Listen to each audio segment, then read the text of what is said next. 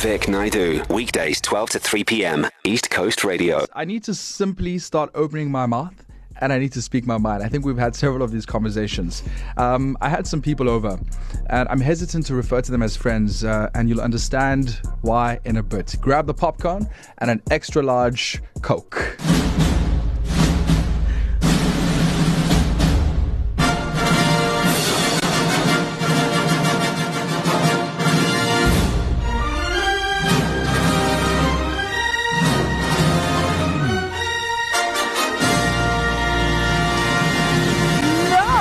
In the spirit of full disclosure, I love dogs. Big dogs, small dogs, skinny dogs, cute dogs, friendly dogs, everything in between, even hot dogs. I invited these friends over for lunch, and they brought a guest that I wasn't expecting and I didn't account for. And I was quite shook when I met Rover, a cute, noisy toy pom. The name doesn't correlate.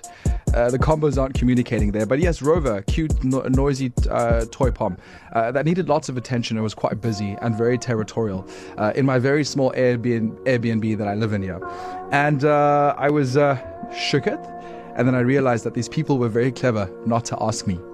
Because as much as you would wonder how to tell someone not to bring over their pet when visiting, how would you even ask your host that question? Yo, can I bring my pet snake over for a visit?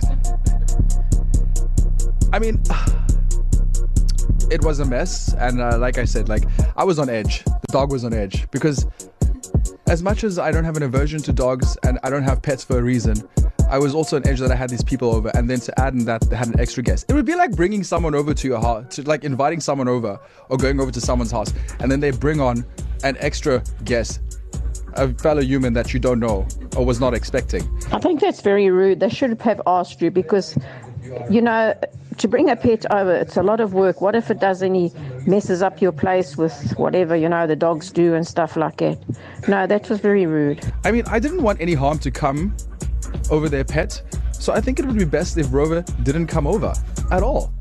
Just bear that in mind if you are a pet owner. Vic Naidu, weekdays 12 to 3 p.m. East Coast Radio.